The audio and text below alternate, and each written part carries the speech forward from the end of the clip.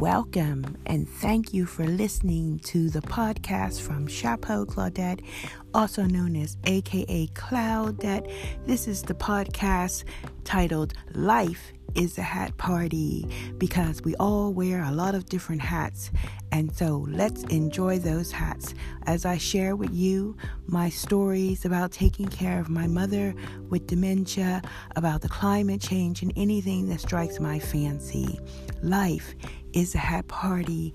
Get your head in gear. Life is a hat party, so have no fear. Life is a hat party. Let your mind escape. Life is a hat party. Let your crown take shape. Let your crown take shape, everybody, and thanks for listening.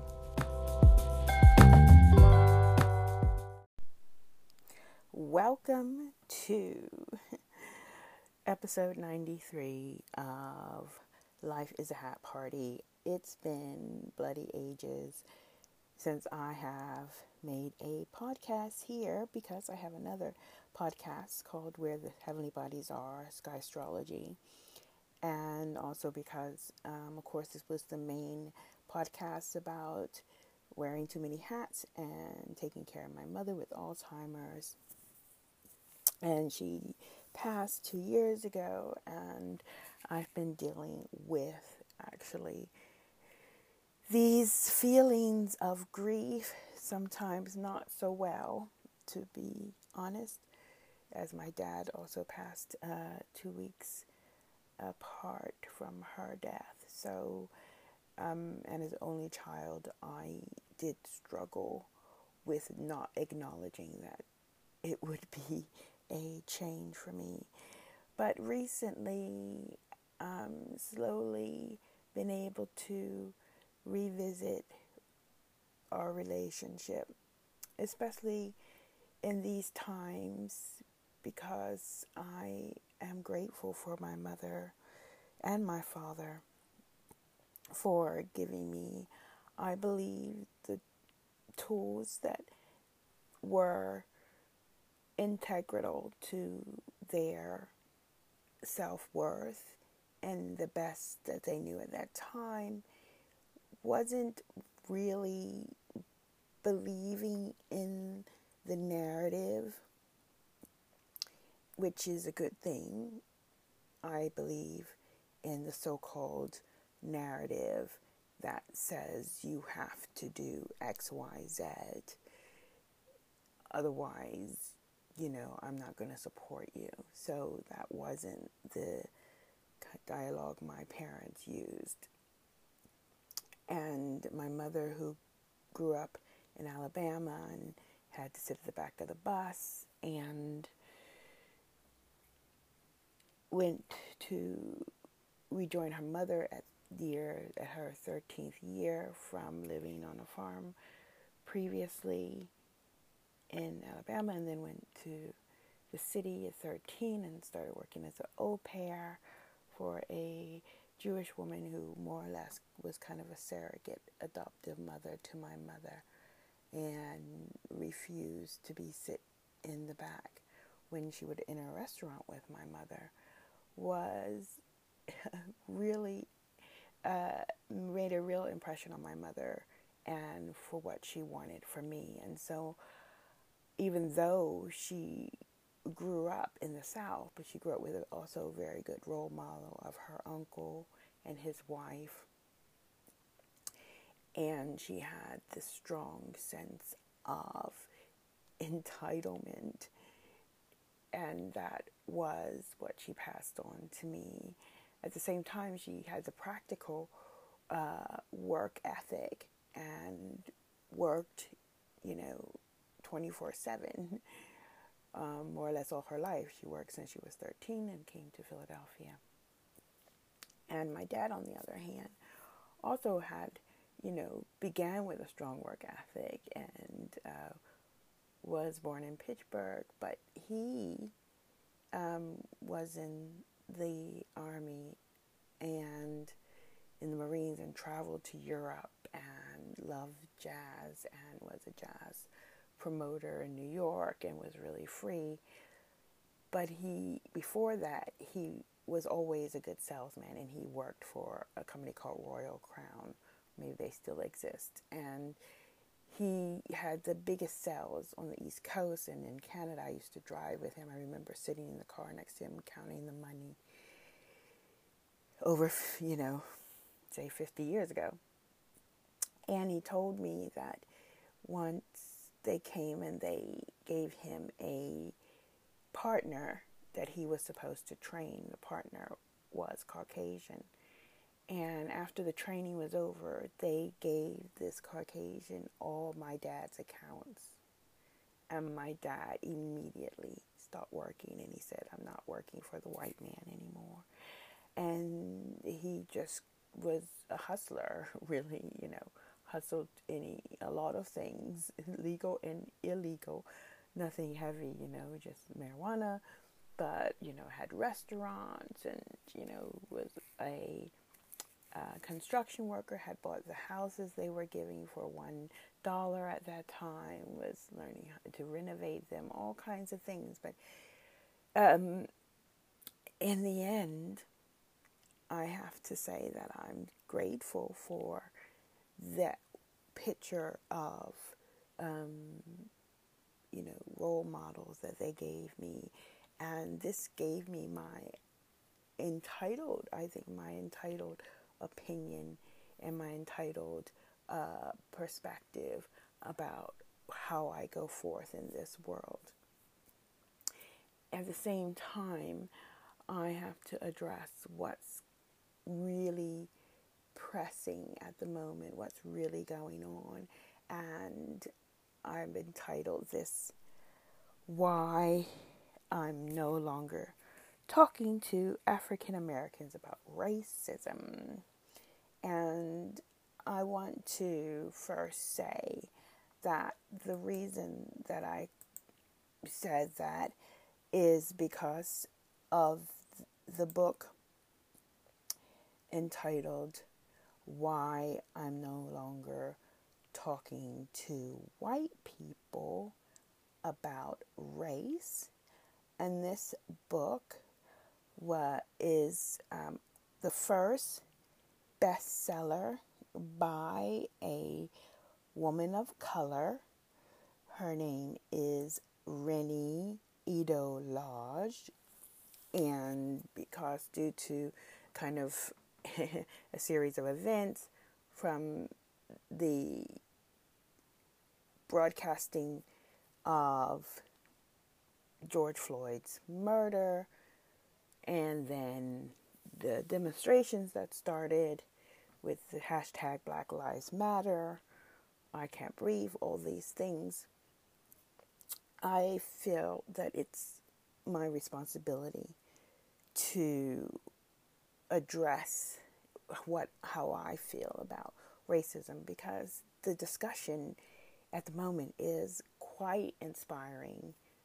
People of all colors are really having intelligent discussions about race, and I am inspired by that. So I've always had a kind of off-center view that it's not easy to share, but I'm going to jump over my own shadow and share it, mostly because of the change of profession that I've had since the last few years. I've been working as a sky astrologer. Just recently, in the last 6 months, I've had kind of more or less somewhat regular students, I call them, instead of clients, where I teach how to reconnect yourself to the sky, and it's based on astronomy, and it's what I learned when stargazing in Egypt. And it's helped so many people within the group that I'm with. And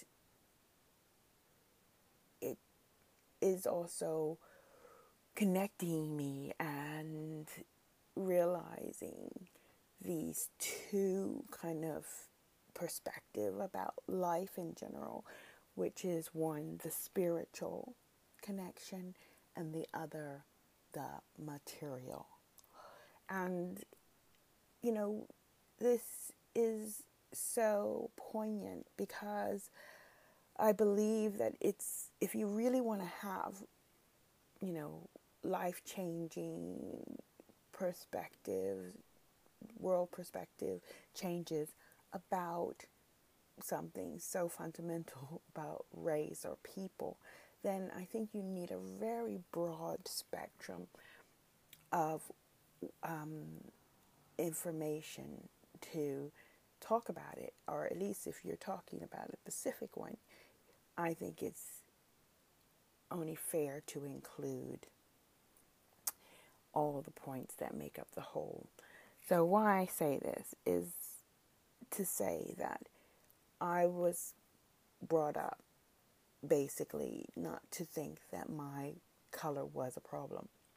And when I first encountered, which was quite a few times, I want to share them because I think it's important. The first time I remembered, of course, was when we moved out of the neighborhood of mostly people of color into the suburbs because my mother wanted me to have the best education, which was where the taxes were higher for the houses were more expensive, where mostly Caucasians lived, 93%, I believe, or 95%, and only 2% black. And really, basically, in this area, maybe actually 4 streets. And I think most of them had churches on them. And these streets were where the black people lived, but we didn't live there. My mother took a leap of faith. Instead of sending me actually away to boarding school in Seattle or Colorado, which she had researched, I begged her actually to say that she was regularly making the money that she actually did regularly make, but she was making it based on overtime, not on the base salary. In any event, thanks to a reference, a tip from a German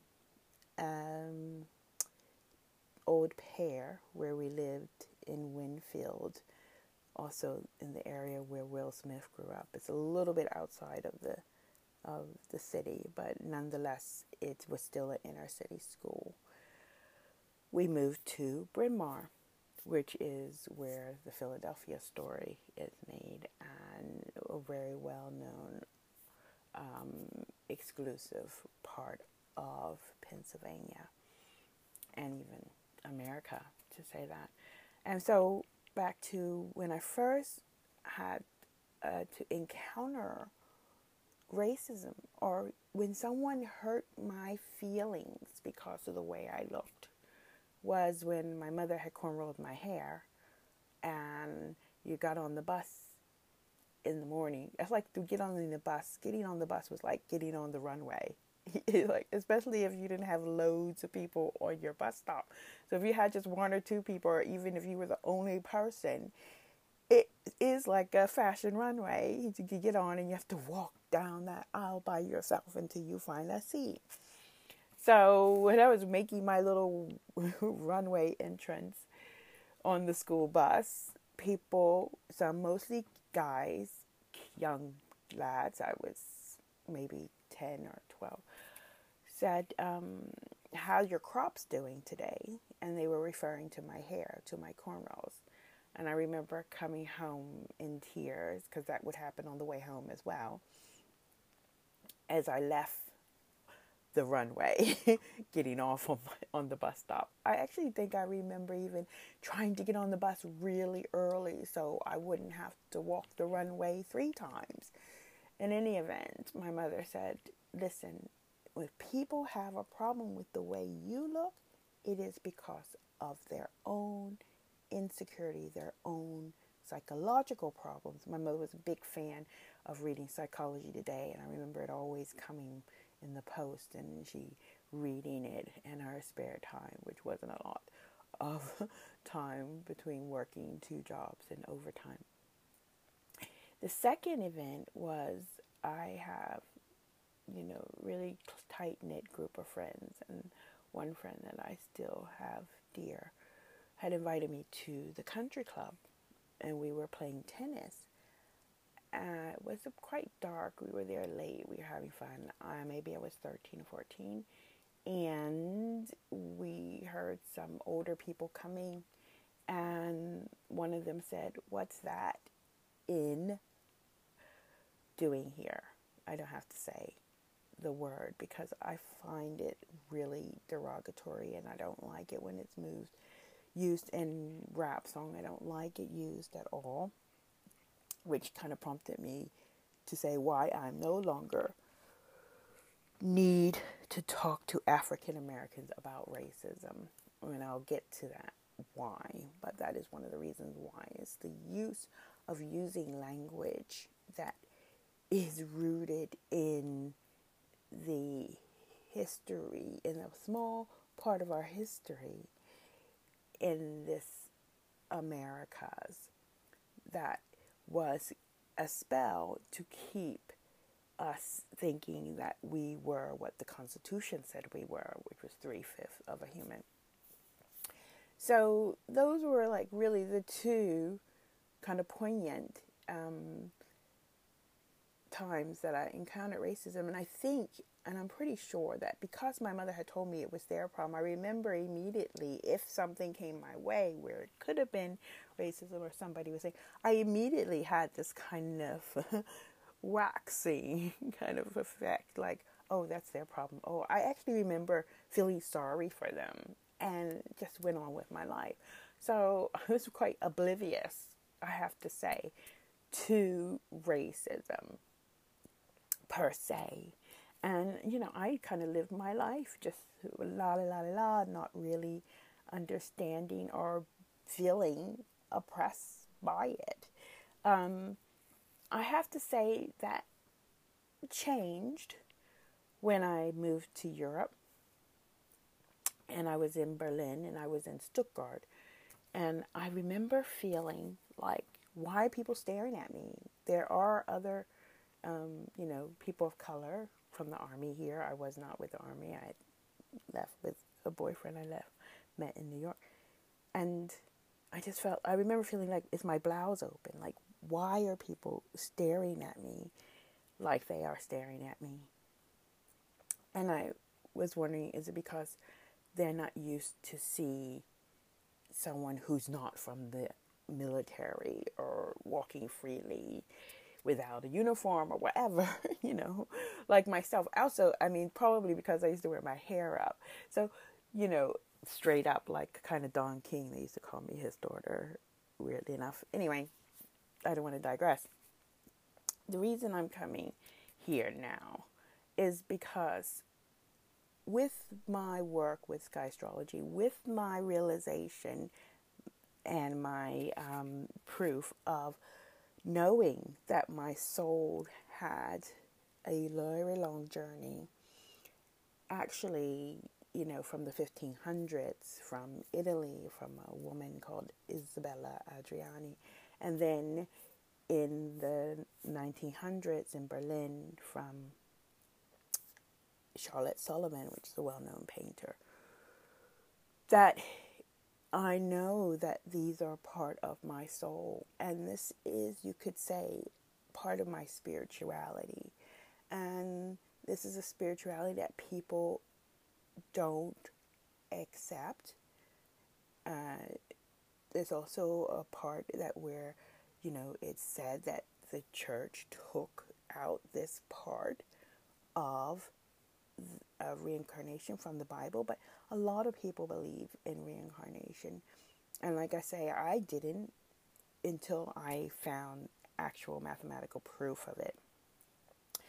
And I find that the reason why we don't understand this whole concept, or we have the whole concept that race is a made-up illusion, because the spiritual realm, and this doesn't come into play, when people are talking about it, because a lot of people of color have been brought up to think now that they're free or they can do what they want. They want to do exactly as the Caucasians do. And I believe that is why we have the situation we have now.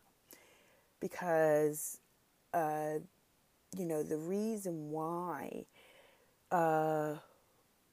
people of color have done actually so well, considering 400 years, or how many you want to count it, but it wasn't as long as the Second World War Holocaust, where people are still talking about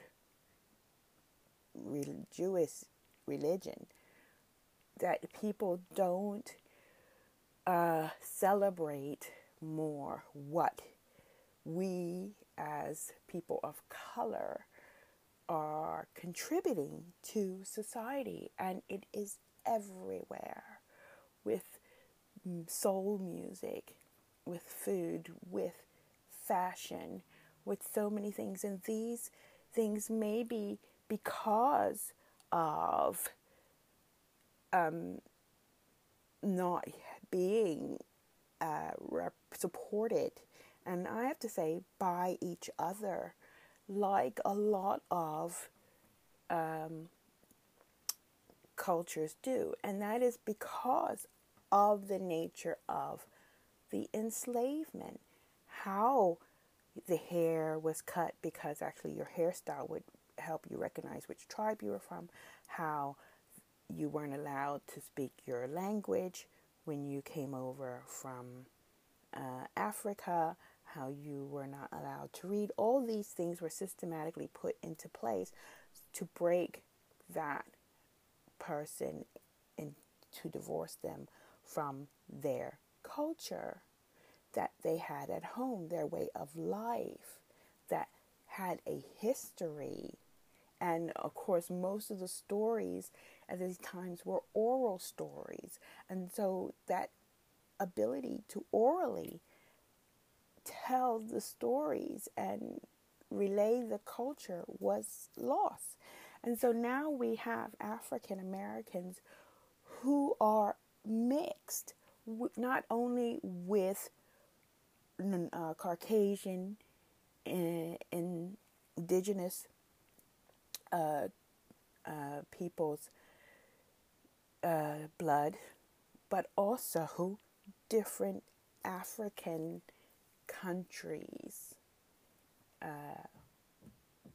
culture and blood and DNA. And so, first, to recognize the facts of this is, I believe, a new starting point.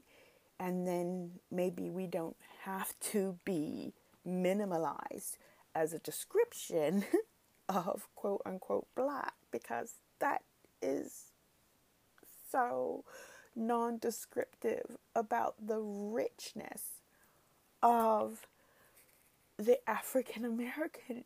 I truly believe that the African American is abundantly rich in spirit and surviving the traumas that now scientists say can be linked to DNA, but overcoming those things. And yes, there are those that are struggling, and there is rife, but when you look at history, a lot of those times are systematic racism. So it's not 100% people, normal, friends and, people of color. It is the laws. And I won't go on too long, but what I want to say is, I believe a real way to start to repair this inequality and not base it on the color is to talk about how to educate about the history, your DNA, and what really makes up your background. because this is lost, and this is a missing link to the heritage. I was lucky because I do know from my father's side what the nationality is, and it does make a difference. It makes a difference. And even if it doesn't make a difference, the fact that that was taken from you should make a difference, because that is part of your culture. Your culture is not only how you shuckled and jived to keep yourself alive and keep yourself in the eyes of the oppressors during slavery and even now. No, it is a rich African history of the oldest continent. Yeah, and so I just wanted to say I am a firm believer in talking about reparations because, and this is really because when I lived in Germany and I was there when the wall fell down, 1989, and when it fell down, the people from East Berlin, whose money was totally devalued, I think it was less than 1 to 10 or 1 to 20, I don't remember. I used to go to East Berlin and buy amazing photography paper with silver in it, really cheap, and Zeiss lenses, and everything was super cheap because it was so devalued. But when the reunification came, the people of the East Berlin were allowed to take their savings and equate it to West German money. And this helped them first to kind of have a level playing ground. There was still something which I really kind of resonated with, a word called Nachholbedarf. Nachholbedarf. It's after holding allowed. You're allowed to get something. Yeah. And you need to get something. And it was also like this catch-up mentality because they wanted to have a life like everybody else had yesterday. Because they had suffered for so long, not having these basic freedoms, they were even more hungry to have those freedoms immediately. And it was a struggle, and there was a time, but it was helped by these kind of possibilities for people to help them and for the government to help them. And I remember people used to make fun of East Germans because of the communist system when they would work like on building sites. It was a big thing. They would work on building sites, and when they finished the job, they would just wait around and talk and stuff because they're very sociable people, because they did not talk on the phone because of the KGB. And construction workers would be really upset, like, they're not working, because they are used, they were used to like just be told do one job and go home or whatever. And so, there was this kind of thing that hinting maybe they were lazy or something like that, and people have, understand that because of those different systems, to acknowledge why in Africa it's hot crazy, and people don't work a lot in the daytime. They might work more at night. It's just not healthy to work in the heat, in the hot heat. And can you imagine, coming over to Americas and, of course, working in the South, but, changing that whole system and going, having to deal with those changes of culture, changes of rhythm and everything that really slowly they were forgotten. And I believe the African American is what it says on the tin. It is American and African. And America has a not so nice past. Let's just tell it what it is. Cowboys and Indians stories, going out to the Wild Wild West. It's so glorified about how, Europeans were allowed to take land from people who were living there. And so, to have a real, honest, soul-bearing, spiritual connection to the story is so much more rewarding than to have a conversation about race. And this is why I am no longer talking to African Americans about racism, because spiritually, racism is an illusion. And the way of life, or the places you want to excel to, at the top of capitalist society, is the same society that is spiritually poor, and part of our problem with climate change, part of the 1% and the 99%. And so let's open our eyes and ask, who do we really want to be? And do we have to wait for somebody to give us these rights? Because in my humble opinion, we have them within. Thank you for listening.